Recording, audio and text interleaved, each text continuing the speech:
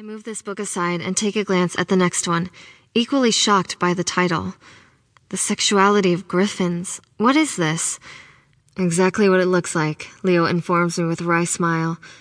These are scientific texts that detail the sexuality of some of the weirdest and most terrifying creatures in all of the kingdoms.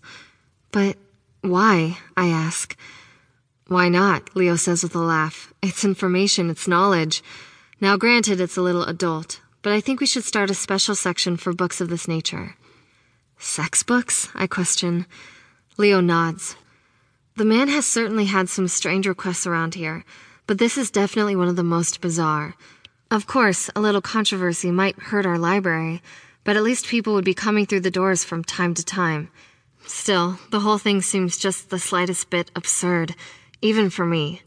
I'm well aware of the erotic power that some novels can possess, but those are typically romances, not scientific texts regarding monsters. So, are these science books or sex books? I finally ask, trying to clarify. Why don't you open one and see for yourself, Leo suggests. I look through several of the massive volumes and then finally decide upon the Sexuality of Goblins, a strange dyed green tome. Slowly, carefully, I open up the cover and gaze upon the ornate lettering within, a beautiful handwritten script that weaves its ways over a thick eggshell parchment. Whoa, I gasp, running my hand gently across the soft page. I flip to the next one, and then the next one, until suddenly I stop. I now find myself staring at a perfectly rendered yet utterly explicit drawing of several male goblins having their way with a goblin female. The scene is depraved and chaotic, a goblin cock in every single hole as the woman in the middle reels in a fit of ecstasy. She looks positively ecstatic, but I am utterly horrified. I slam the book shut. I think I get the point, I tell Leo. We should definitely make a new section for this. I'll get to it tonight. Leo shrugs. No rush, it's getting late. Late is a relative term around here. Technically, it is still midday, but we do not allow torches within the library. Everything is, instead, lit by daylight, forcing us to close rather early. Not that late hours would do us any good, though. 0 patrons in the day is bound to mean 0 patrons in the evening. The only person I know would be thrilled with more time here at the book exchange is myself. I'll take care of it, I assure Leo, restacking the books and placing them over on the side of the desk. The man is clearly impressed with my ambition, taking a moment before nodding and then turning back around. Thank you, Shannon, Leo calls out over his shoulder. You're the best. Seconds later, my boss is gone, leaving me alone in this chamber of knowledge once again. I pick up my novel, hoping to finish up the chapter I left off on, but soon enough my attention is drawn back to the stack of pornographic text that sits on the wooden table in front of me. Struggling to focus, I shake my head and continue reading, but almost immediately my gaze returns to the sexual tomes.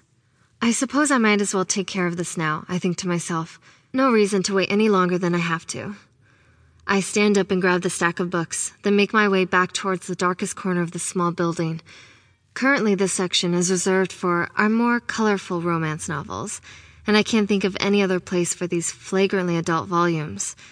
It takes a little adjusting, but soon enough, one of our shelves has a small space at the end where I can easily stack the new arrivals. One by one, I carefully place them in alphabetical order until I reach the Goblin book and stop.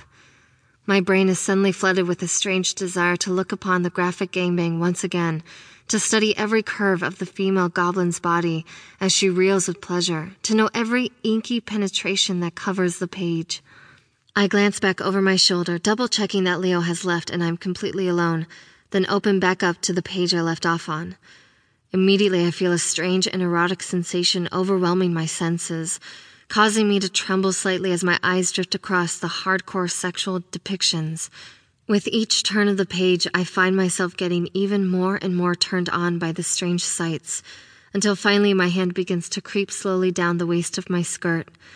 My fingers drift lower and lower, finally reaching my aching clit. Soon enough, I am leaned back against the bookshelf with the pictures open wide before me, imagining that I am the one who has found themselves at the center of this wild and ferocious monster gangbang.